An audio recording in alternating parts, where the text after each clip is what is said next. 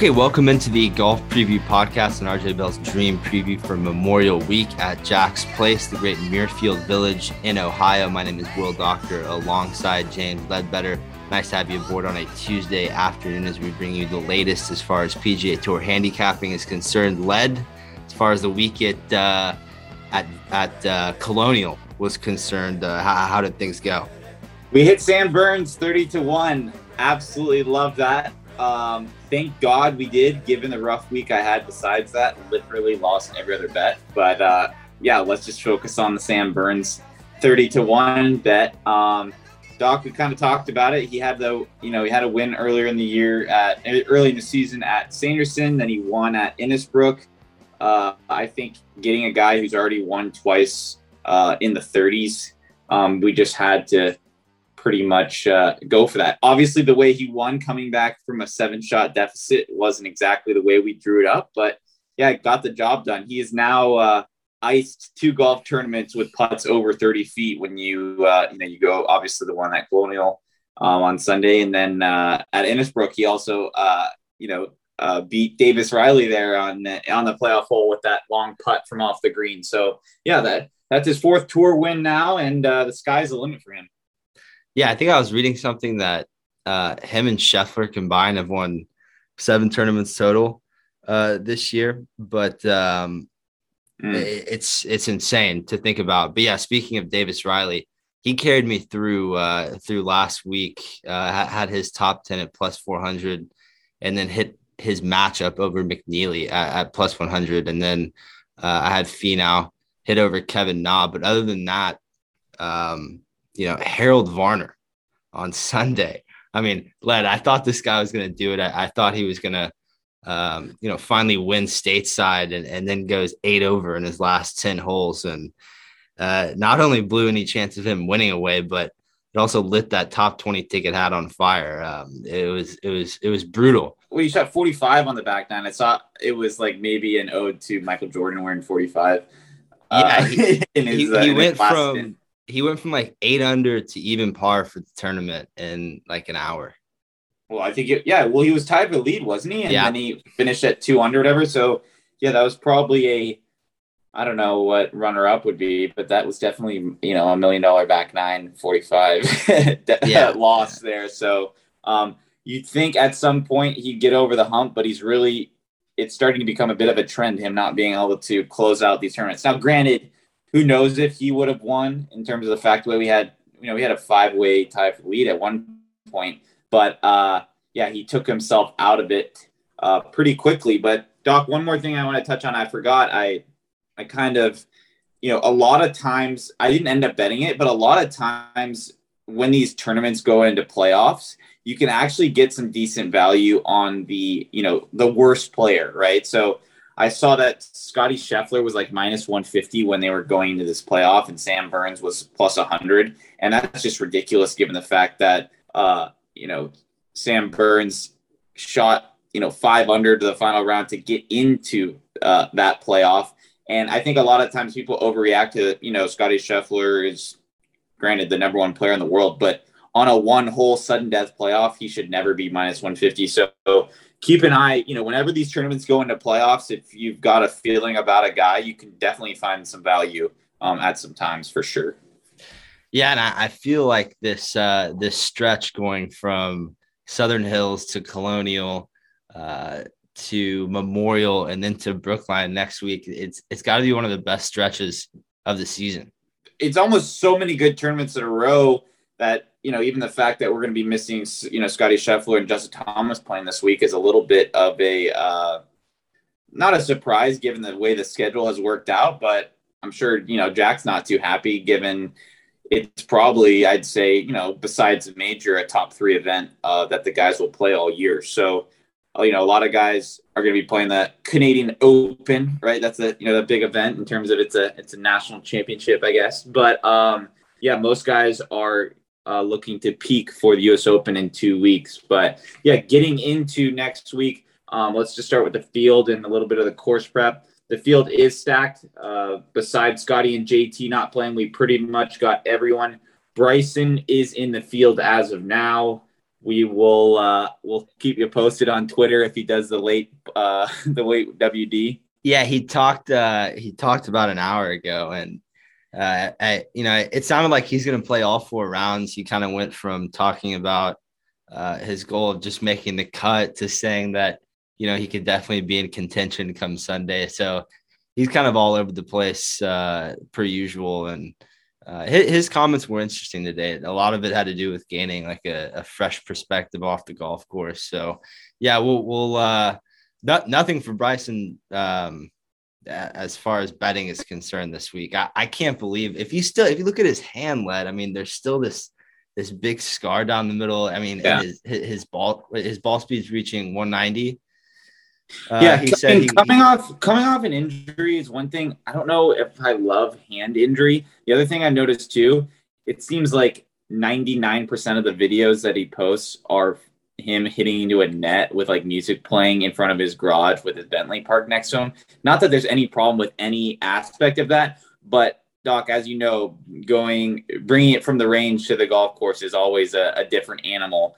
And I think the fact that this place is pretty wide open is a nice thing for Bryson in the sense that he is a former champion here. Yeah. I've seen him 100-1 in some places, which seems like, okay, maybe a player of his caliber, like, is it worth a flyer? But this is also a golf course that you need to be very sharp with your second shots. And when Bryson did win here a couple years ago, that was like pre-bulk when he was more of a precision player. So it'll be interesting to see how his game starts to, suit up here, just in terms of the sense that even though it is wide off the fairway, you can't just hit it 50 yards offline and be fine, right? You'll be in the houses like Bubba was a couple years ago when he was in contention on that. I think it was like a 15th hole par 5. They had the blimp cam of him hitting it in someone's backyard. So even though it's decently forgiving off the tee, there's out of bounds and there's stuff out there. In terms of the course, some of the fastest greens on tour, absolutely lush as it gets. It's a great TV viewing golf event. If you do have PGA Tour Live, make sure to fire it up on Thursday and watch if you can, because I think it's one of the better, TV watching golf courses that we get all year. There's a reason it's hosted big events like the President's Cup and team events in the past. Getting into the golf course, Muirfield Village Golf Club is a 7,553 yard par 72, designed by Jack Nicklaus. Hot take: I don't actually mind Jack Nicklaus as the course designer. He gets ripped by a lot of people. Doc, what are your thoughts on him? Not so much, right? Well, listen, the ones that I think he had good control of, like Bears Club and in Florida, and then of course, Jack's place in Muirfield this week. I think I think he does have a lot of good golf courses, but I think fortunately and unfortunately for him in the 80s and 90s, he was getting thrown millions of dollars left and right to go build courses wherever. And it's kind of one of those, quality over quantity things. You start to build so many, I think you lose a feel of a unique design. But yes, Led, this is one of his premier tracks for sure. Yeah. And he said in the past, it definitely has some Augusta feels to it in terms of the, believe it's the 12th hole par 3 and Augusta's 12th hole par 3, in the sense that I've actually played the golf course a couple of times. The wind gets swirling out there and you really start questioning everything. In terms of the golf course length, 7,500 yards kind of jumps out as it being pretty long. Jack has talked about, there's a decent amount of downhill holes and elevated tee boxes, so it really doesn't play as long as it says. I mean, a lot of it's going to be up to how much the course is, running out. I saw there was potential for some rain, not too windy, so you'd assume it would be decently soft all week. It's not exactly going to get cooked out by high winds or too hot of temperatures. Rain coming Thursday.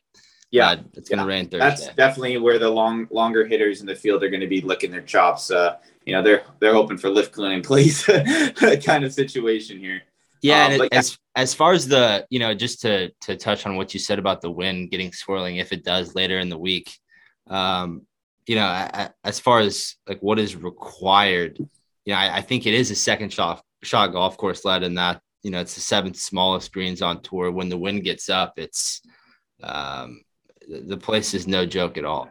Yeah. And, every tour course is in good shape. Muirfield Village is in perfect shape. Like, not a blade of grass out of place. You're walking by some of the streams and the lakes, and it's like, man, I could take a sip out of that thing in terms of how everything is perfect for this week. Like I said, it is pretty forgiving off the tee. I played here a couple of times. It is tree lined, but most of the holes you're able to, you don't have to hit a perfect drive to hit the fairway. I think there is definitely with some of the small greens and tucked pins, if you can be in the correct side of the fairway, I think that definitely gives you an advantage.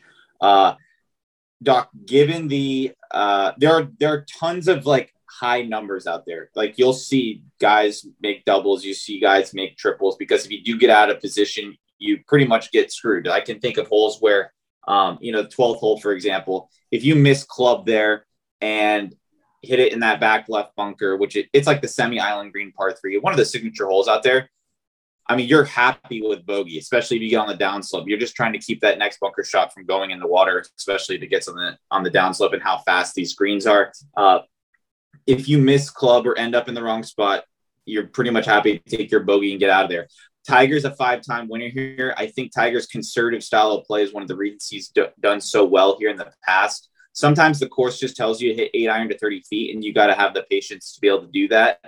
Now, granted, we've seen aggressive players, John Rahms and stuff, do well here in the past, but there's also kind of those David Lingmerth, Patrick Cantlay, more plotters, stable guys that have also done well here. Definitely one of the toughest courses on the circuit. Doc, I can refer to the tour as a circuit, right? Absolutely. I use circuit a lot. Yeah, it's got a Netflix documentary and doing the Formula One kind of layover there. But I mean, a lot of the guys on tour, Muirfield comes up as one of their favorite golf courses. Bent grass fairways, bent greens, Kentucky bluegrass rough that gets pretty thick. You'll see a lot of shots this week where guys are taking like full swing flop shots and only trying to carry the ball like 2 yards, and it lands on the fringe and then rolls to like 45 feet to then like a couple feet. Like, that's just a shot that you see so often here. That's stock. That's stock for Abe Answer, lad. That's stock for Abe Answer. Yeah, but like, this is one where you'll see, a guy hit like a wedge in, and it takes like a firm bounce and just stays back in that rough and doesn't, land on short grass to be able to spin. And now, instead of that ball collecting back to like 3 feet, he's got that almost impossible flop shot, where you're just almost happy with par. The winning score has been lower than 15 under one time in the last decade, so the course certainly holds its own.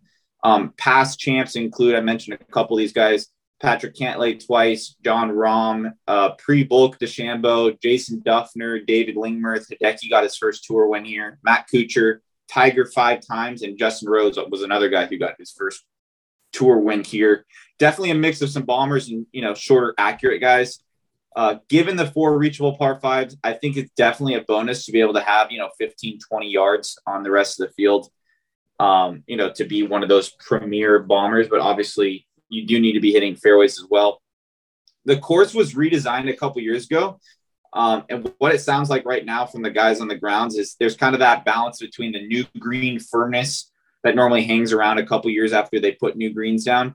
And it's now been a couple years, so it's been a long enough time frame that they can really kind of get the greens quick. Because, obviously everybody realizes grass is a plant, right? It grows, and you gotta work with it and water it. But definitely those first couple years after a course redesign, they can only really get the greens so fast because, we've seen greens in the past. It's like they burn out and they're not even able to save them. They just die. So I think it's now been a long enough time that the PGA Tour this week is going to be able to get them back to their regular, 12.5 plus kind of lightning speed. So that's what we'll be certainly seeing this week, I believe, mixed with that still kind of new green firmness. So obviously coming out of the fairway with firm greens is extremely important, and keeping it below the hole when the greens are really fast, also important. So, stuff we'll look at that we always kind of do. I think driving distance, mixed with guys that are obviously hitting fairways. Doc, you mentioned it earlier, it's a second shot golf course. So strokes gain approach around the green is important. If if you're hitting 9 greens around, you're probably not going to make the cut, but you can't be hitting, you're probably not going to contend this week unless you're getting the ball up and down pretty consistently, just given how tough the golf course is with those small greens. Even if you, hit a good golf shot, it could miss the green. So you're going to have to be able to get the ball up and down. Strokes gained putting on bent, par 5 scoring, given the 4 par 5s. I think course history is important. We've seen guys struggle in their first couple starts here and then start to figure it out through the years. Ball strikers. Looking back at last year's leaderboard, there are only 4 guys in the top 40 that lost strokes tee to green. So you can't scrap out here. Jack Nicklaus is very demanding in terms of this golf course design. But without further ado, Doc, do you have anything to add, or let's just get into those favorites? Yeah, we'll get into the favorites. Then we'll give you some matchups, some picks to place, a couple winners, some dark horses, a degenerate play. We'll give you our lineups for this week, a scoring prediction, and then get you out of here with a best bet. And we'll start in the favorites with Jon Rahm at 12-1. And I'm out on Jon Rahm this week because other than that win at the Mexican Open, he hasn't shown really the type of consistency that would warrant 12-1 odds. He's 11-1 on FanDuel. I could care less if he would have won this event last year had he not been diagnosed with COVID after the 3rd round while he had a 6-shot lead. I'm a little more concerned with the results as of late and with the small greens around Muirfield Village.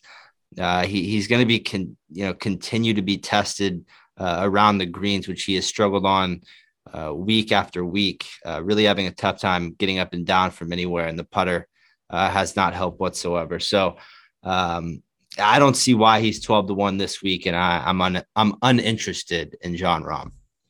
Yeah, Doc, I've seen the revenge storyline brewing a little bit. Yes. For sure. I'm actually, I'm surprised Travis Matthew wasn't able to, pump him out of hazmat suit last year. That would have, I feel like, man, if there's a sport that you could play, even if you're dying, I know at the time we didn't know. Yeah, they could have sent him off. They could have sent him off by himself, though. I agree. Sent him off by himself, masked up, caddy grabbing the ball out of the hole. I don't know. I mean, I'm sure the caddy was a little rattled too. He was about to get 10% of whatever a win would be. I'm sure John. I would have been rattled. I mean, you let him go off by himself. Final group 6-shot lead. I mean, put him with a Jeff Knox or whatever the guy that they bring out at Augusta.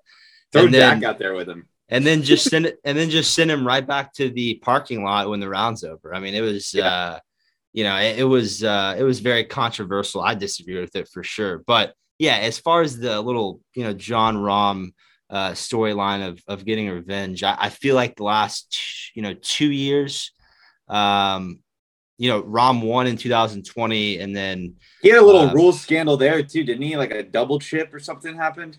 I'd have to look back at that. I think he grounded his club and the ball moved or something. I remember. Interesting. So he's got a bit of a curse here, it seems like. Yeah. So he wins in 2020, and then of course probably would have won last year. But I feel like in 2020 and 2021, we were watching a much different Jon Rahm, one that did not struggle at all around or on the greens. And it's, we're looking at like a 6 to 7 tournament trend here where if he starts missing greens, which is very easy around here, I don't think he's going to contend. Yeah. And Doc, you talked about it. If he doesn't have the Korn Ferry Mexican Open win under his belt, like I think he's getting a lot more flack for, not really playing as well as he should have the last, year. But yeah, Doc, we've done this in the past. We don't really like taking guys very often less than, 20-1 or whatever, especially with this deep of a field. But I'm out on Jon Rahm as well. Moving into our next guy, Patrick Cantlay at 12-1, 2-time winner of this event. Let's say 1.5-time winner because of the Rahm COVID situation that we just mentioned. I honestly thought Cantlay's number would be a bit longer after a rough PGA championship, to say the least. I don't think you get much value coming in here, given off the fact that Cantlay won here last year.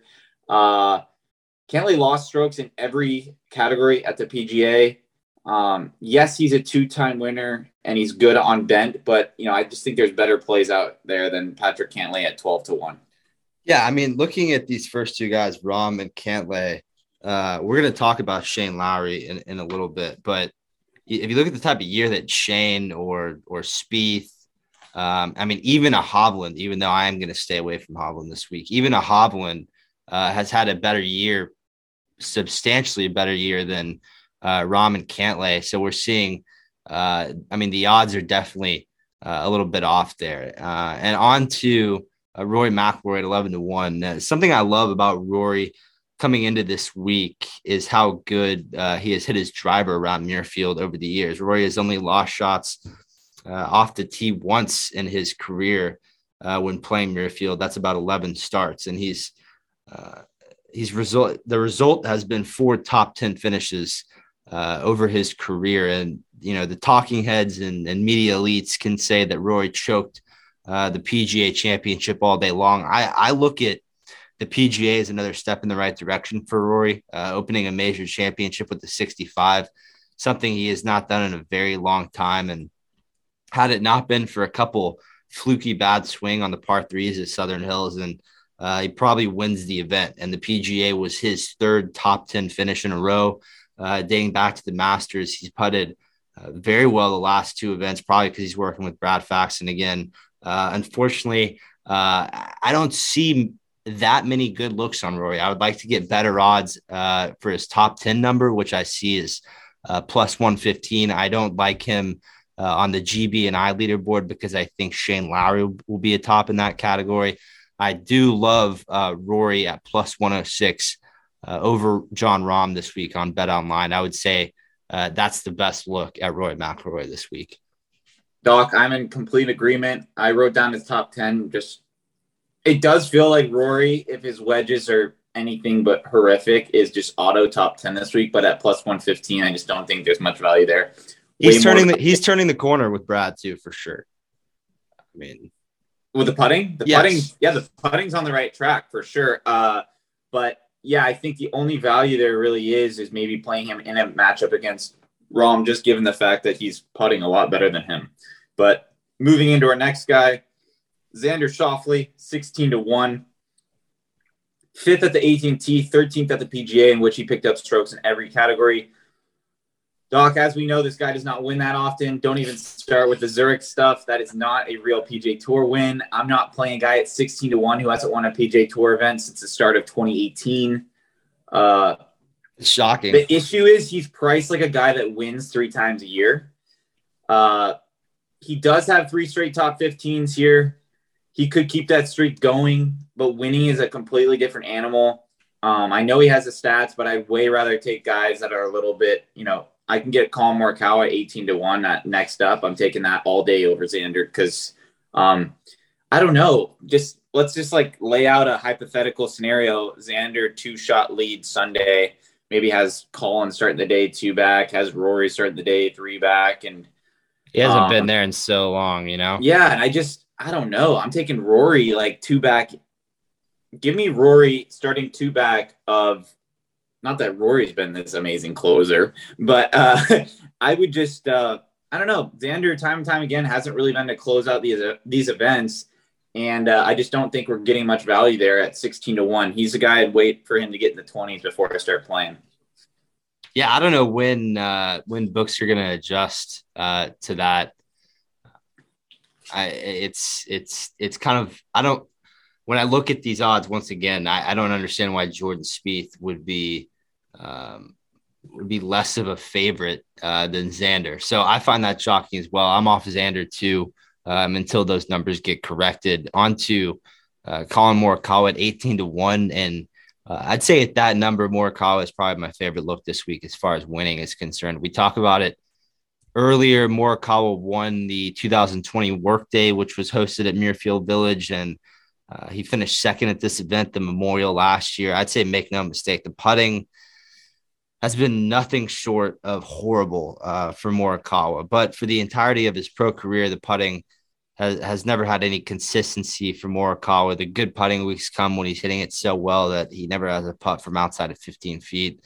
And I think that's the version of Morikawa we're going to get this week in Memorial. So I think I'll definitely be on Morikawa's winning ticket and probably a matchup as well. Yeah, Doc, the putting is shocking. He's lost over 2-stroke putting 4 weeks in a row, and the streak has no end in sight. This course rewards good ball strikers. He's certainly one of the best. He's picked up 5.5 strokes on the greens last year en route to a runner-up finish, so maybe he gets on track this week with a decent putting performance. I said last week he had never in his PGA Tour career lost strokes on the greens 5 weeks in a row, and let's just say the streak is still alive. Yeah. Now, Colin gains strokes on the greens. He contends like a lot of the time. You know what I mean? Do I think there's a better than 18-1 chance that he picks up strokes on the greens this week? Probably. And that's probably a reason that I'm on him this week. Doc, he's picked up over 20 strokes tee to green his last 2 starts at Muirfield Village. If he does that with not terrible putting, I think, Morikawa 18-1 is a must play. But moving into our next guy, Victor Hovland, 20-1. The way Hovland is chipping, his margin for error is extremely small. He lost 7 strokes on and around the greens at this event last year en route to a 47th place finish. This is a guy who hasn't had a top 10 since the Players. I don't think we can play this number till it gets a bit longer. We've kind of sat some weeks now that we saw Hovland at 16-1, 18-1, 20-1.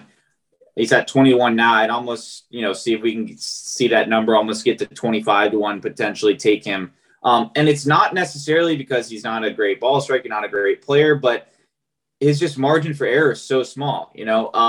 Last week he finished 21st, lost 2.5 strokes around the greens. I could see more of the same this week. Sure, he could finish 12th, but contend with the way he's chipping, I don't know. If you miss a green at Muirfield, you're either in thick Kentucky bluegrass or have a difficult bunker shot. Hovland gets up and down out of bunkers 44% of the time, 170th on tour. I just think that kind of short game, it's funny, Doc.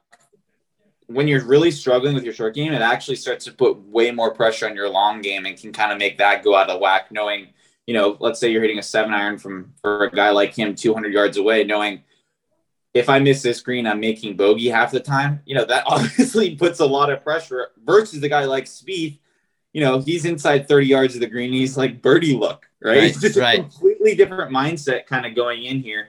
And Doc, if he has one rough ball striking round, let's say he misses, 7 or 8 greens, that's 3 or 4 bogeys. So he's not really going to be able to, take it much lower than 72 or 71, even if he makes some birdies that day. And I think that could be, it just takes one of those off ball striking days, which a lot of these tour players have at least once a week, for it to take him out of the golf tournament. So I think, the way his short game is right now, it's tough to, on a difficult golf course, you are going to make some bogeys, but even on a par 5 green side, it's not auto up and down birdie kind of situation. So Hovland at 20-1, I'm still waiting for that number to get a little bit longer. If the books start disrespecting him, too much in a couple weeks here, if he gets to 30-1 and still struggling at chipping, he might be good enough to take a flyer on. But he's a pass for me this week. Yeah, I'm passing on Hovland as well, and I think there's a difference in the struggles of the short game that a Morikawa or a Rahm would have in comparison to Hovland. I feel like when Morikawa and Rahm, miss a green, it's not like they're chili dipping wedges, across the green or like massive miss strikes or anything like that. They tend to just not convert the easy up and down. I mean, Hovland, I look at him chipping and at times putting here over the last, 6-7 events. It's fairly shocking. He looks uncomfortable over everything. And I think, it's not like he's going to hit well, unless he gets extremely hot with the irons, you can't expect someone to go hit 72 greens. And I think when he does miss greens, it's just the rate, you just heard the numbers from James, the rate. We can do the math. We can do the math, right? Let's say he misses 4 greens a day. Right. And let's say, which would be a great ball striking week, especially at Muirfield. We almost probably want to say 5 greens, but we'll say even has a good ball striking week, misses 4 greens a day, right? 4 rounds, 16. So if he's getting up the ball up and down half the time, which is what he does, right? Then that's just your baseline is like 8 bogeys. So now he's got to go out there, and if he wants to win this thing and the winning score is 15 under, he needs to make 20, whatever you want to call them, par breakers, maybe mix a couple eagles in there, but he needs to make 23 birdies to get to that number. And that's what I'm saying. His margin for error, given the way he's chipping, if he doesn't putt great to offset that, I mean, he's really behind the 8 ball before he's, even teed off kind of thing, just with the struggles he's had. Which is why his number probably shouldn't be 20-1. So off Victor Hovland this week, on to Shane Lowry at 20-1. And this is a guy I really like, Shane Lowry, who finished 6th last year at this tournament. He has played with incredible consistency this year, with top 3 finishes at Honda, Augusta, the RBC Heritage, and the last time I played him was a top 20 ticket at the PGA. He ended up finishing 23rd, but there's not really been a more consistent player on tour without a win this year than Shane Lowry. I think Will Zalatoris could be in that conversation as well. But I have a great look on Shane Lowry that I'll share with you in the picks to place. But I like that 20-1 number for him to win as well. I think that's priced fairly correctly with how often he's been in contention this year. Yeah, I'm going to be fading Shane Lowry to match up. He is a kind of a sell high scenario, but yeah, moving to our next guy, Jordan Spieth, 22-1. He's finished 7th or better in 3 of his last 4 starts. These short putts are concerning. Everyone is freaking out about the short putts. He's losing over 2 strokes per event in his last 5 starts. Last week, the irons were mediocre, and that is the only thing that really stopped him from contending. We're used to him picking up 4, 5, 6 shots approach. But last week, just was 0. So didn't gain, didn't lose any. So that was a little out of character for a guy like Spieth, who's normally been stuffing iron shots. And Doc, I said it, a lot of the talking heads hate Spieth this week for the sketchy putter, supposedly. Struggles to move the ball from right to left, and there's not like crazy dog legs out here. I don't know really what they're talking about in that sense. You don't really have to draw the ball out here, I don't think. Huh? I don't think you have to hit draws out here at all. Yeah, so I don't know what they were saying with that. Meanwhile, the people concerned about the putter, he won 2 events ago losing strokes with the putter. Now, I don't think, given how tough this week will be, I don't think he can do that this week at Memorial. I don't think he's going to be able to really, gain 10, 12 strokes tee to green like he did potentially at Harbour Town en route to that win. But, he's finished in the top 20 in 6 of his last 8 starts at this event. Clearly loves the place. His top 20 is plus 120 on FanDuel. I think that has some value. Top 10 is plus 260. I don't particularly hate that either. Jordan loves bent. It's his best surface by far. So let's see if we can maybe potentially find him in a matchup or a pick to place this week. Yeah, I will. I'll definitely have him in a matchup, and I'll just get it started there. Here in the matchups, I'm going to go Jordan Spieth over Xander Schauffele at plus 105 on Bet Online. I think Jordan. He had the win at the RBC Heritage and through the Texas swing, Dallas, Colonial, has played extremely well. We see from time to time what gets off with Jordan. Sometimes he has the big high ride miss. Sometimes he gets off with the driver. I think if there's anyone that I trust in that sense, to as far as getting himself out of trouble, grinding his way around this golf course, it would be Jordan Spieth. And then you look at the numbers with ball striking on approach, and he's been one of the best in the world this year. I like that on the 7 smallest greens on tour. I think he plays better than Xander Schauffele this week. So my first matchup is going to be Jordan Spieth at plus 105 over Xander Schauffele over on Bet Online. Yeah, and I like that matchup. You just think about it. there's no trophies for hitting the straightest drive, but obviously this week at Memorial, given the fact that the fairways are, decently forgiving, but in terms of if it's a second shot golf course, I'm taking Jordan Spieth all day in that matchup. Xander's kind of more of a driver of the golf ball for sure in terms of accuracy than a Spieth. Moving into my first head-to-head, I'm going to be taking Keegan Bradley over Adam Scott, minus 115 on DraftKings. Here's Adam Scott's recent form. He's missed the cut in 2 of his last 4 starts. He's losing strokes with his approach shot in 3 of his last 4. Losing strokes around the greens in 3 of his last 4. Losing strokes on the green in 2 of his last 3. I don't know which putting device concoction he's got. I don't know if he's going broomstick, Kuchar putter, cross hand, blade, mallet, using a wedge. I don't know what he's doing this week. Anyway, summarized all of those losing strokes. He's not in form. Both of Adam Scott's top 10s at this event have either come in off a win at the Charles Schwab or a top 10 in a major. He's shown no signs of form coming in this week. I think Muirfield Village could take his lunch money the way he's playing. Meanwhile, Keegan has finished in the top 10 in 3 of his last 5 starts. He also has an 11th place finish at the Arnold Palmer a couple starts before that. Keegan's best surface is bent greens. His last 2 starts here are missed cuts, but he's playing some of the best golf of his life right now in terms of consistency. He does have 2 top 10s in the past at this event, so it's not like he can't play well at this golf course. It's just those were in like 2015, 2016. To me, given their recent form, these guys should not be priced similarly at all.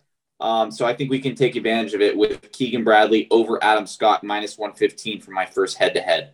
Okay, and my second head-to-head for the Memorial is going to be Jason Day over Adam Scott at minus 105 on BetOnline. Now, Muirfield Village led a place that's close to home for Jason Day, the wider fairways, and with the work that he's been doing with Chris Como, I feel like where we saw his game collapse at the Wells Fargo was it got a little rainy, the fairways were tight, and that kind of knockdown 3-wood that he's been playing. It wasn't finding fairways. I think Muirfield's a place where one, he'll have room to miss off the tee. 2, like I keep saying, 7th smallest green on tour, and Jason Day, one of the best iron players on tour for sure. And we're yet to kind of see his putter ever regress. One of the best putters on tour, famously spends 5 hours a day on the greens. Now, Jason Day, not in the U.S. Open yet. And, we have sectionals coming up and he would be auto exempt into sectionals. But this was his quote. I'm not going to qualify. I've never really chosen to qualify, and that's my personal preference. I want to earn my way into it. And I'm not saying qualifying isn't earning your way, but I want to do it the long way. I've always been like that since I was a younger pro. I feel like maybe since Tiger, has never played a U.S. Open sectional, maybe since he was 16. There's no way you're going to find Jason Day in one. Yeah, I don't know. It's Tiger hasn't played it because he hasn't had to. You know what I mean? Kind of thing. It's kind of chicken or egg situation. But yeah, that's an interesting take for him. He's been playing better as of late. You'd think, there's a couple qualifiers. Like, I don't remember. There's one in Columbus that I think pretty much all the PGA Tour players that are in Memorial, they go the next day and play the 36-hole day. But yeah, I just think, how old's Jason Day now? What is he? 30, high 30s? Sound right? Yeah, somewhere in there, mid-high 30s. I mean, realistically, probably has 6 or 7 more years to potentially compete in majors and stuff like that. So I don't really see the harm, unless he doesn't think the back can hold up for 36. I don't really understand why he wouldn't want to play a U.S. Open qualifier. Yeah, it's puzzling. But the point of all of it is he's going to have to do something in the next 2 weeks, really win a golf tournament. RBC, Canada next week, Led? Canada is next week. Where he's had a ton of success. He's won there. And I think he gets things going this week. He's made his last 3 cuts after that, collapse at the Wells Fargo. I think it was a second round, 79, I think. He had the lead after the first day and then completely blew it. And we're taking him over Adam Scott, who, Led just talked about. And his iron play has not been sharp over the last 5 events and hasn't finished better than 26th since the Arnold Palmer. So my second matchup is going to be Jason Day over Adam Scott at -105 on Bet Online. And Doug, one more thing. Does RBC next week, do they do the thing like if you're not exempt for the US Open and you finish like 8th, like the top 5 finishers get in? Because I know the British Open, like it doesn't matter if it's the Scottish Open the week before or like the whatever Czechoslovakian Open and you finish like 8th, they give you like a St. Andrew's flag and you're just playing in the British Open the next week. I don't know if RBC does anything like that for US Open, but I want to say maybe John Deere is a lot of the times the week before the British Open where the top finishers from that will kind of get into the not already exempt guys will have potential to get in a couple spots. It's kind of like a win in, you're in kind of thing, which makes it super exciting down the stretch, especially, normally a little bit weaker field event than most. So you get some guys that may not normally have played in one. Yeah, the Open has, the Open qualifying series like all through the European and PGA Tour all year. I'd have to check if it works the same way with the US Open, if it's top 5 or 8 through to the US. I'm not sure. Yeah, we'll figure it out when we need to. All right, so for my next matchup, I'm going to take Hideki Matsuyama over Shane Lowry +102. This is all about the price for me. Hideki 1 star to go, finished 3rd at the AT&T before a rough PGA Championship. Still, he has 3 top 20s his last 4 starts. The putter has been a lot better the last couple months than it was at the start of the season. This is a guy looking for his 3rd win on tour. Certainly has some course history here. He's finished 13th or better in 4 of his 7 starts at this place, including a win. I don't think Hideki should really be a dog to many people this week, and certainly not Shane Lowry. Shane does have top 3 finishes in 2 of his last 3 starts, powered by great iron play. But he has as many top 10s as missed cuts at Memorial. Yes, he did finish 6th last year, but to me, I think Lowry's he's playing great, and his value couldn't be higher. And this is one of the few times I think we get a player of Hideki's level at plus money to a guy like Shane Lowry.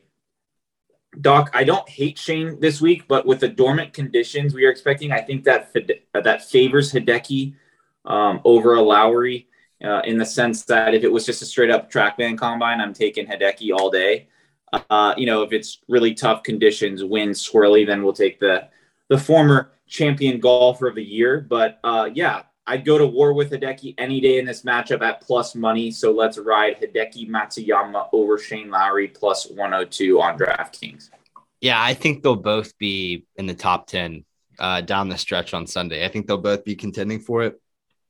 I like both of them. So I guess either side on that I can't argue with. But I'll work into my first pick to place. And that's going to be Shane Lowry, low man from Great Britain and Ireland at +300.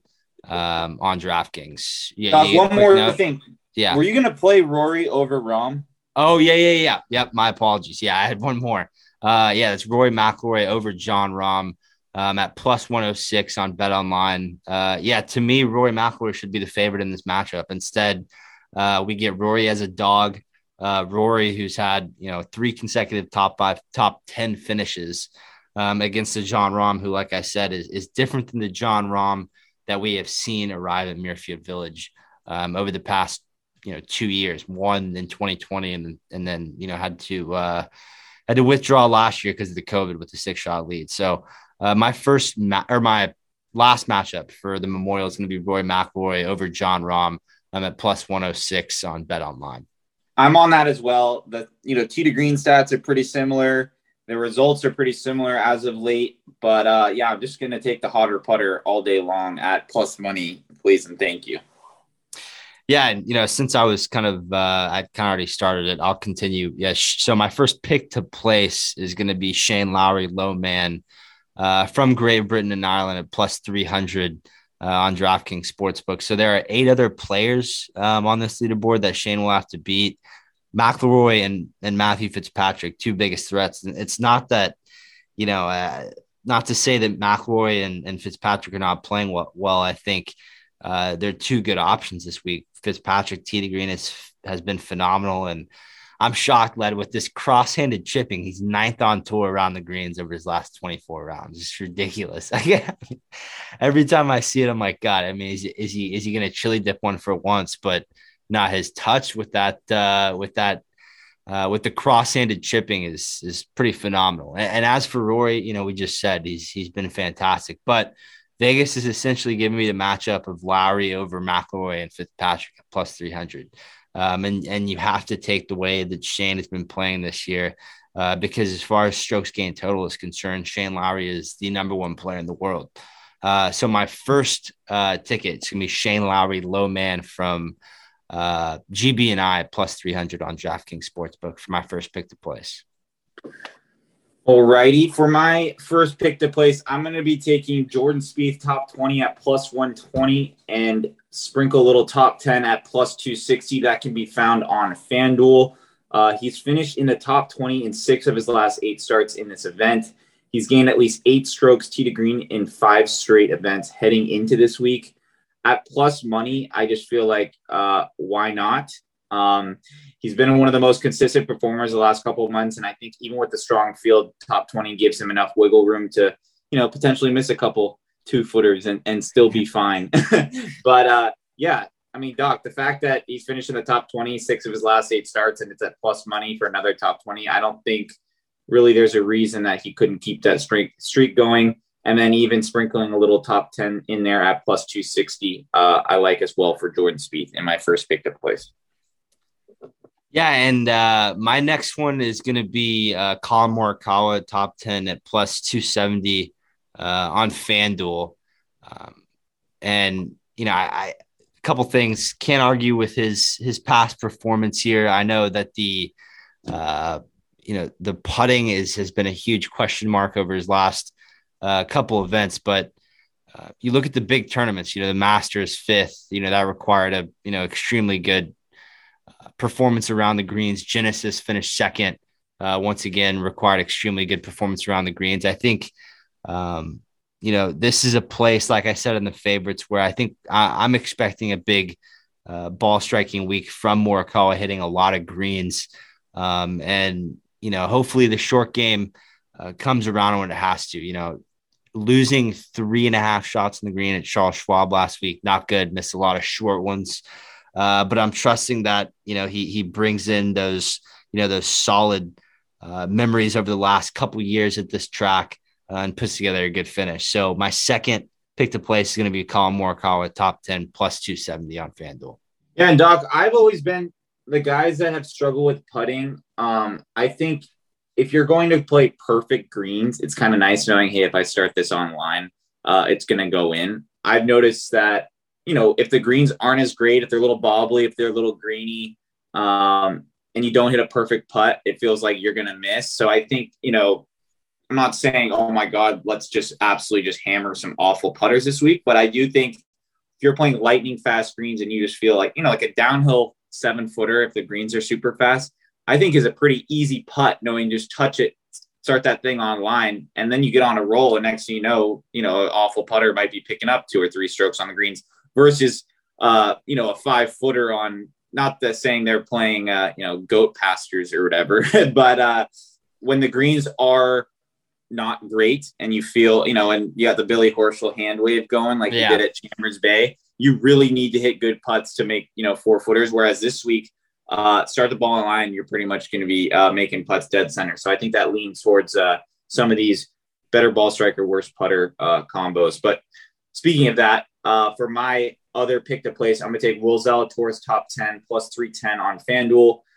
Zal lost strokes with his irons for the first time in 13 starts last week. The way he consistently hits it, I think there's a very low chance that happens again. He just had an awful Thursday ball striking day, only hitting 9 greens last week. The course does have an Augusta feel to it. Jack has talked about how, there's definitely some shades of that out here. Zal obviously has a great track record at Augusta, 6th place finish this past year and then 2nd the year before. when Zal has made the cut, he has finished in the top 10, 57% of the time. I do think that Will Zalatoris is going to make the cut. So then I think we're in line for a potential top 10. The way he drives the golf ball, he will have a big advantage on just about everyone. I think he's going to light up the par fives this week and route to a solid week. And I think, if we're going to have those calm conditions, I think that favors the, elite ball strikers, the guys who are almost trying to hit it gimme from inside 150 yards. Will Zalatoris is one of those guys. So, there's not, 2 or 3 ball strikers I'm taking over Zalatoris in this field. So at top 10 plus 310, I think it's definitely worth it. And that can be found on FanDuel. So that's Will Zalatoris, top 10 plus 310. Okay, and then my last pick to place is going to be Hideki Matsuyama, top 20 plus 130 on Bet365. I find it amazing we're getting a top 20 ticket at a plus number on Hideki this week. I feel like with the PGA, there was some, whether it was, a little rust, he played the Byron, finished third at the Byron after a bit of a break after the Masters, whether it was the back injury whether he was just taking rest, we don't know. Scotty Scheffler missed the cut. So let's just call it an odd week, right? Yeah.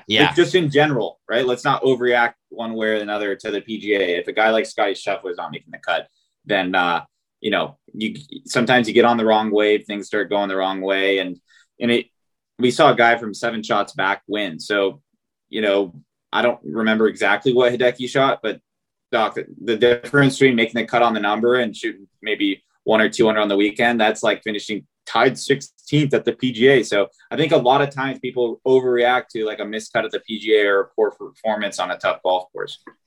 Yeah, no doubt. I'm right with you there. I mean, his numbers really weren't even that bad at the PGA. I mean, he it was so minuscule. When you look at the numbers, strokes gained approach, barely lost under a shot, and then putting, I mean, minus 0.1 on the greens, barely anything. So you're exactly right. And this is a course where he's won before in Muirfield. So I think Hideki shows up this week. My last pick to place here is going to be Hideki Matsuyama, top 20 at plus 130 at Bet365.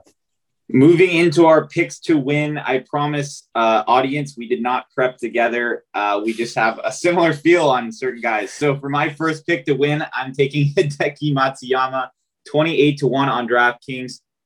Doc, this is eerily similar to Sam Burns last week at 30-1. He had 2 wins coming in, right, at Sanderson and Innisbrook, coming into the Charles Schwab Challenge, or whatever the hell they call that event.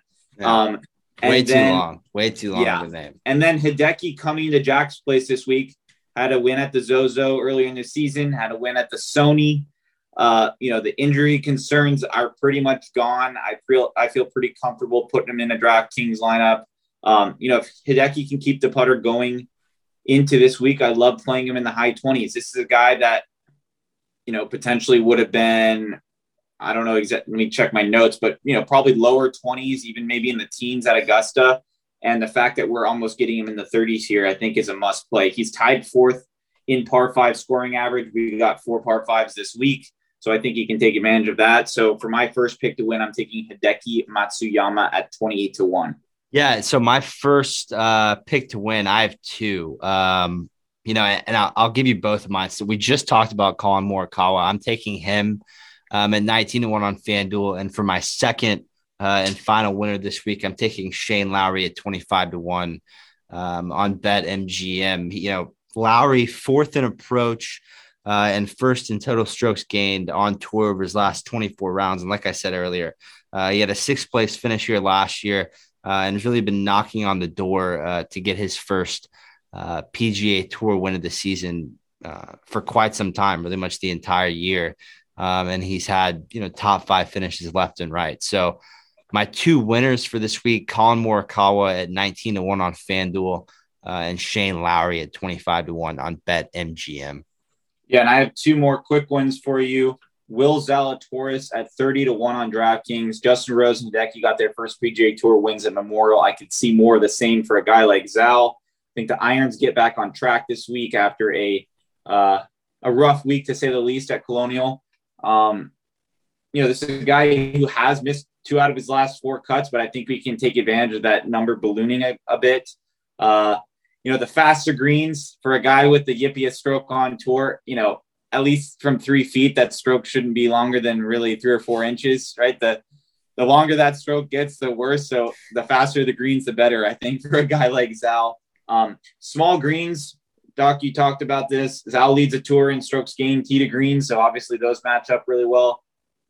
Like I mentioned, Zal doesn't miss cuts very often. I think we can get it some value here off a little bit of overreaction from the books. And for my last pick to win, I'm going to take Abraham Answer at 80-1 on DraftKings.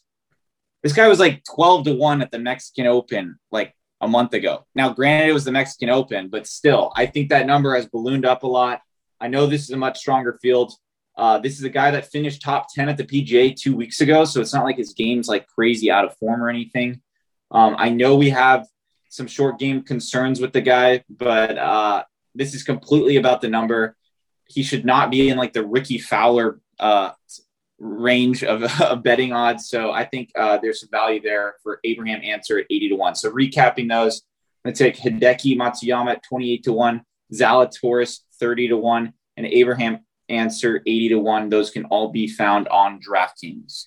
I think a guy like Abraham Answer, this is a course that would really set up well for him. I mean, especially around the greens. He's more of a guy that can hit that miracle shot, which is required around you miss a green here, it's not going to be a stock, chip and run. You kind of have to pull off the miracle shot around the greens at any given point. And I feel like he's a good enough iron player. 7th smallest greens on tour. I feel like this place sets up pretty perfect for it. Yeah, certainly. And at 80-1, I mean, that's almost like long shot range, for a guy that we've seen him consistently 20s, 30s, 40s. So it's like, what's going on this week that we don't know about is the only concerning thing. Yeah, exactly. On to our dark horses. I'm taking Davis Riley again, top 10 plus 500 on DraftKings Sportsbook. I feel like we're going to kind of find out whether, these last 4 or 5 weeks have been either really good for Davis Riley or is he going to break through and win lead? I mean, that's kind of what we're going to find out here. I feel like it's kind of a similar story with Mito. They're in that same range. Can you really put together this type of consistency over a long-term stretch on tour, or is this kind of just a hot run? We'll go over it. 5th in Mexico for Davis Riley, 9th at the Byron, 13th at the PGA, 4th at the Charles Schwab last week where we cashed a top 10 ticket on him. And I feel like this is another golf course that favors precision iron players, and he's doing just that. Ranks number 2 on tour in iron play over his last 12 events. So my dark horse for this week is going to be Davis Riley, top 10 at plus 500 on DraftKings. Love it. For my dark horse, this is a dark horse. I almost think the veterinarian or whatever, the horse doctor would have maybe put him down a couple months ago, potentially. I'm taking Harris English, who has not played a PGA Tour event since the Sony Open. He's coming off a hip surgery in Vail, Colorado. That's actually where I got my double shoulder surgery. I remember walking out of getting rolled out of like the surgery ward or whatever they call it. It wasn't a mental hospital, but whatever they call it. And it was a really cool hospital. It's called like the Stedman Clinic. And it was Harris English was like hitting balls in underwear, like with all the little sensors all over him. Yeah. I guess deciding if you wanted to get surgery or not. Obviously he did end up getting it. But yeah, Harris English has not played a PGA Tour event since the Sony Open. Anyways, pre-injury, Harris had won twice, made the Ryder Cup team, cracked the top 10 in the world golf ranking. Yes, he did have a rough couple events to start the year, but I think that was when he started to really deal with that, ailing hip injury. It's one of those things. It might have been a long time coming, right? But he's like, shit, I'm finishing top 10 every week. I'll do surgery. I'm going to wear this thing to the ground kind of thing. Obviously, I think it ended up working out for him, given the fact that he was on the Ryder Cup team and, all those, had 2 wins. But, it's kind of like a Bryson thing, like he finished 25th at the start of the season at Century, which like there's only 30 players there. Yeah. But as far as, pushing out an injury, I feel like they're kind of in the same ball game this week, But right? I love how they've handled it. I feel like completely different.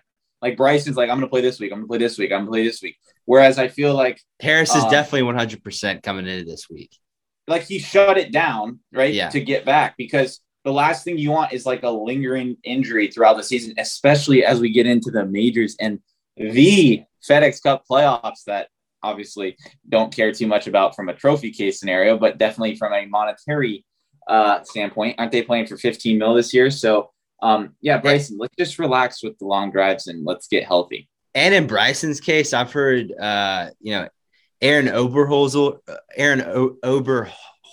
who we see on Golf Channel every week, he had the same injury. He said he was out for 2 years, and really the first year was kind of just letting everything heal, and then the second year was just kind of getting his feels back. So I know that was probably 20, 21 years ago. They have a lot more technology now, but yeah, Bryson really, he's like, yeah, sometimes I'm in pain, sometimes I'm not. I think you're right in the sense that you really don't have to worry about that with Harris English this week. Yeah. And Bryson, I was watching his Instagram live today. He's like, yeah, I've got this weird balance between like muscle fatigue and, the plate in there. It's just like, oh my God. And then he's like swinging all out drivers and, fist bumping his buddies. Like, I don't know. I think, it's interesting. I was listening. Well, he doesn't listen to doctors. This had been going on for the whole year, and he showed up to the Masters before he showed up to the PGA before he withdrew before play started. And he's like, yeah, the doctor said, I shouldn't be here this week, but I have to gut it out anyway. It's like, dude, you just had like reconstructive hand surgery. Yeah. Yeah. Not ideal. Not ideal. But anyways, getting back to Harris English, obviously not much to look at statistically. I think anytime we can get a guy of this caliber at this good of a top 20 number, I think it's worth taking. Mentioning it, Harris English top 20 at plus 450. His best surface is bent, and the way this guy's puts, as long as he hits it, decent, I think he'd be right in there on the weekend. Obviously, very demanding course from tee to green, so we'll know pretty early on if he has it or he doesn't. But I think at plus 450, there's certainly some value here. Doc, the one thing I do like, obviously, rust. What's like rustier than rust? Cobwebs, in terms of dusting off the clubs. That's one thing we worry about.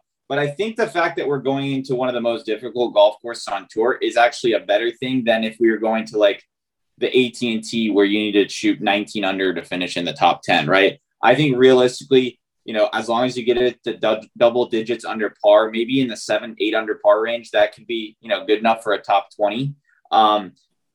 Even 5 under. We don't know how the course really is going to play. Obviously, we saw it was going to be, pretty soft, not too much wind. But from the standpoint of he doesn't need to go out there and just absolutely blitz the golf course, I think, this is a great player. We're getting at top 20 plus 450. It kind of reminds me of, when Patrick Reed's number blew up. Granted, we've seen more golf from him, but we're not asking for a crazy story here. And it would be a good story, right? He hasn't played a tournament in 4 or 5 months, and then first tournament back finishes in the top 20. So anyways, for my dark horse, Harris English top 20 plus 450. Fired up. Yeah, and on to our lineups for this week. I got, 2 guys who have won on tour this year. Hideki, who's won twice. Hideki Matsuyama.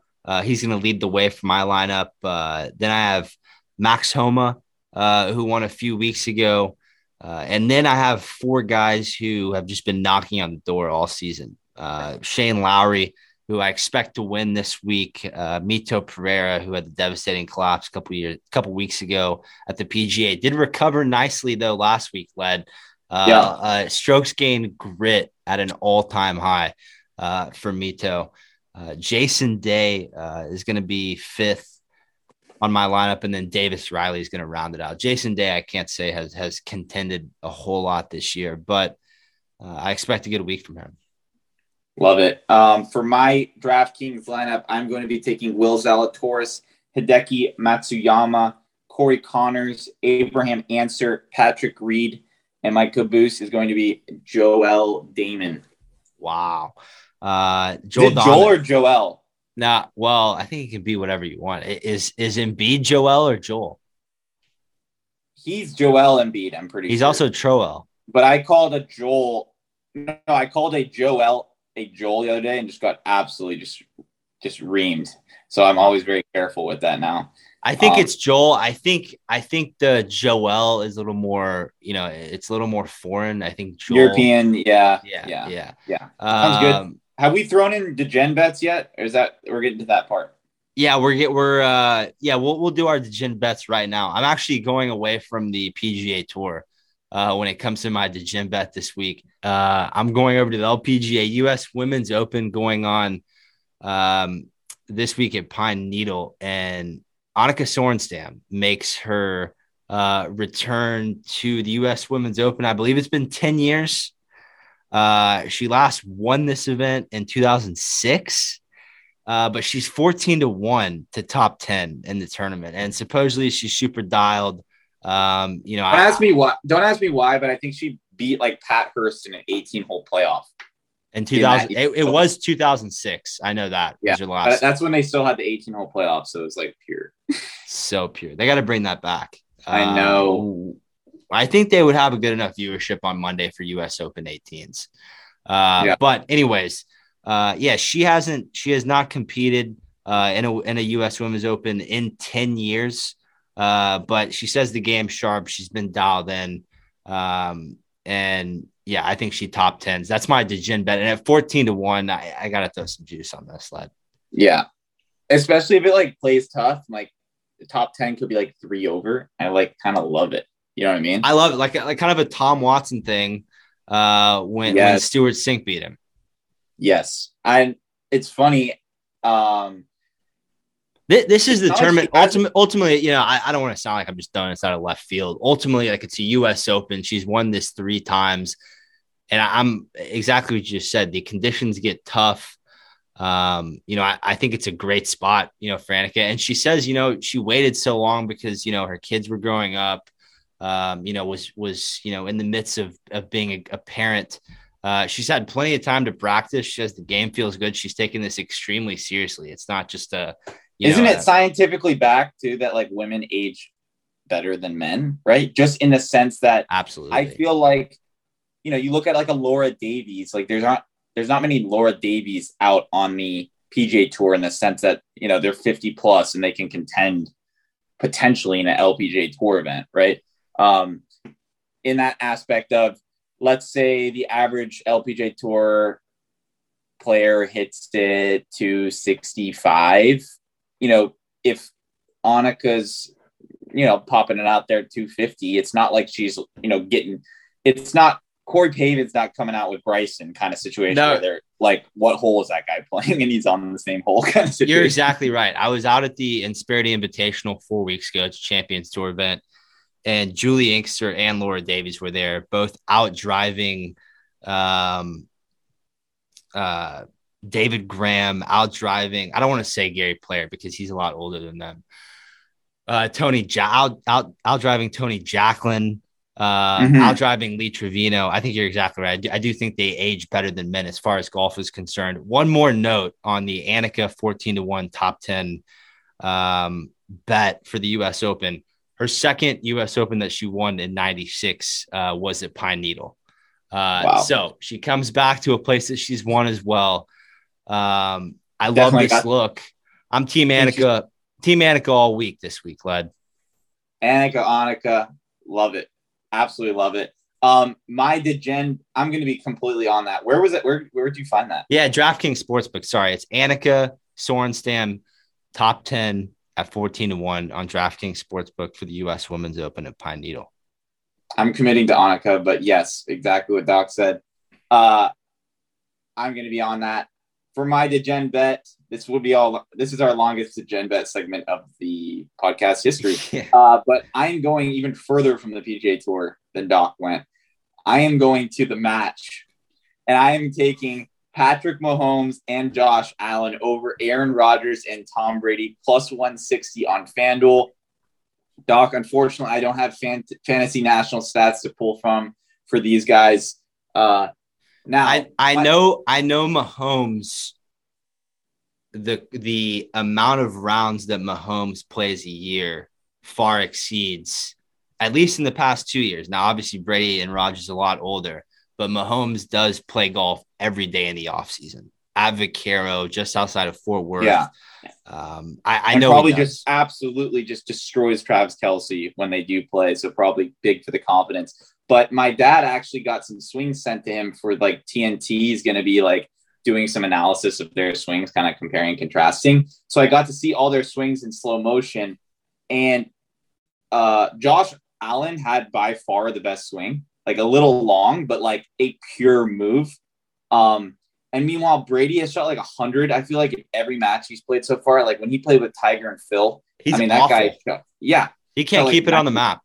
Yeah, I don't need any of those. What did he tweet today? I'm bringing bubble gum and 320-yard drives and I'm out of bubble gum. Yeah, like, yeah. Literally like the oldest intimidation quote in the book from Tom. Yeah. Anyways, I'm completely in on Josh Allen and the wild card Mahomes, who seems to be good at everything he does. Former pitcher, multi-sport guy, has every throw. You'd assume you have every chip, probably around the greens. He plays plus these, and it doesn't matter if this is like Tiger versus Phil, Jordan Spieth versus Scotty Scheffler, Brooks versus Bryson. I feel like these matches have been like such a shit show that if you can get a team at plus 160, it's just auto bet, right? Because like who the hell knows how this is going to go? You get like a Corn Ferry guy against a Hall of Famer, and it's like it's just one round. So at plus 160, it's kind of reminds me honestly like what I talked about earlier. When you get two guys in a playoff, like no one should be plus 160. These guys both, have tied to win a golf tournament. They're both obviously playing great. If the number's that, far off, it's always some value on the underdog. And I know for a fact that, well, first off, after what you just told me with Josh Allen, he's solid. I know for a fact that Patrick Mahomes can get around a golf course with one golf ball. We haven't seen a match yet where Tom Brady loses under 5 golf balls on the front 9 and Aaron Rodgers, was he decent? I can't even remember. I got to be honest with you. When these matches come around, I'm completely uninterested. Aaron, probably won't be watching, but still going to hammer his bet. Exactly. But some would say that rhythm runs in the family when you think of Jackson Mahomes' ability to time up those TikTok dances and stuff like that. So, I'd assume Mahomes is going to be a pretty smooth swinger. I just hope we have an Andy Reid. We got to have like an Andy Reid, celeb shotter. Yeah. I'll wrap it up with this. As far as the Degen bets are concerned, I feel like it's going to be Allen and Mahomes versus pretty much just Rodgers. I mean, I have no reason to believe that Tom Brady is anywhere near a halfway decent golfer.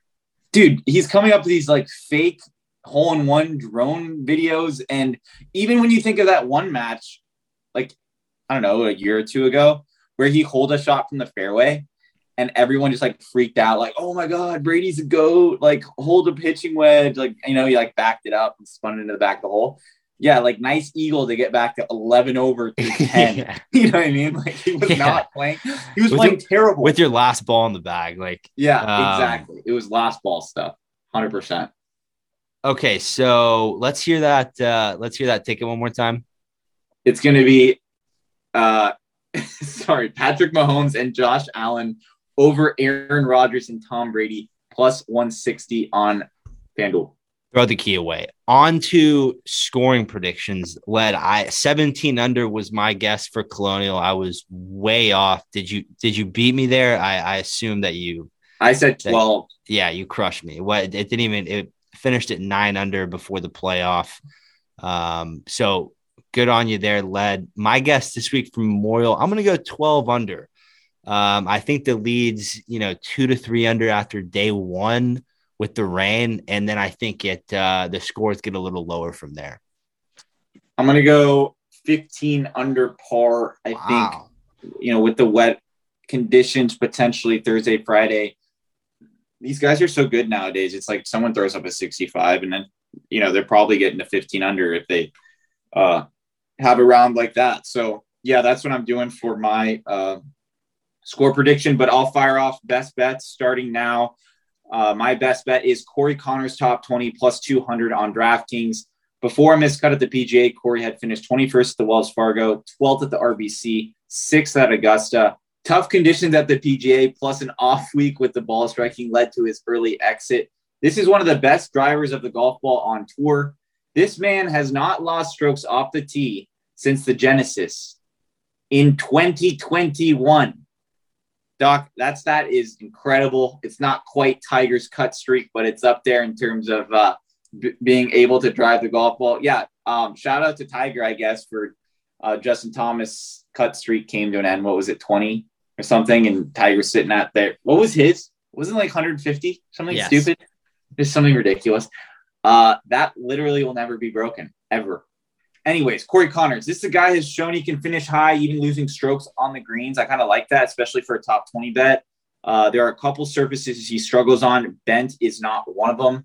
He's 3 for 3 in cuts made here and is due for a top 20, just the way he plays, how well his game should match up for this golf course.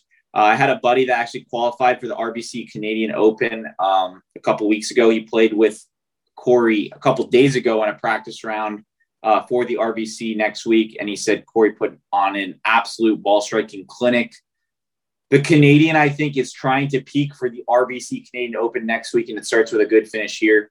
I think this number is slightly juiced off a miscut at the PGA. So for my best bet, I'm taking Corey Connors top 20 plus 200. Absolutely love that one. Yeah, and for my best bet this week, I'm going to go Shane Lowry top 10 plus 200 on DraftKings. Over the last 3 events, first in strokes gained total. So dialed in from tee to green. And then as far as the putting is concerned, has been putting it wonderfully over the last 5 events. It's picked up almost 3 shots on the field. And you look at how close he's been to winning. 2nd at the Honda, 3rd at the Masters, 3rd at the RBC. And, at the PGA, finished 23rd and, just didn't hit the irons good enough to quite be all the way in contention, let's say inside the top 10.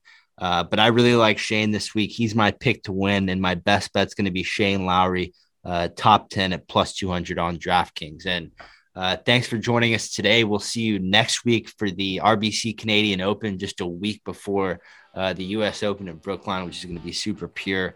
Best of luck with everyone's picks this week. Led, great job today, and we'll see you next week. Yeah, watch some golf this week. It's a great viewing event. So fire up the PGA Tour Live for sure.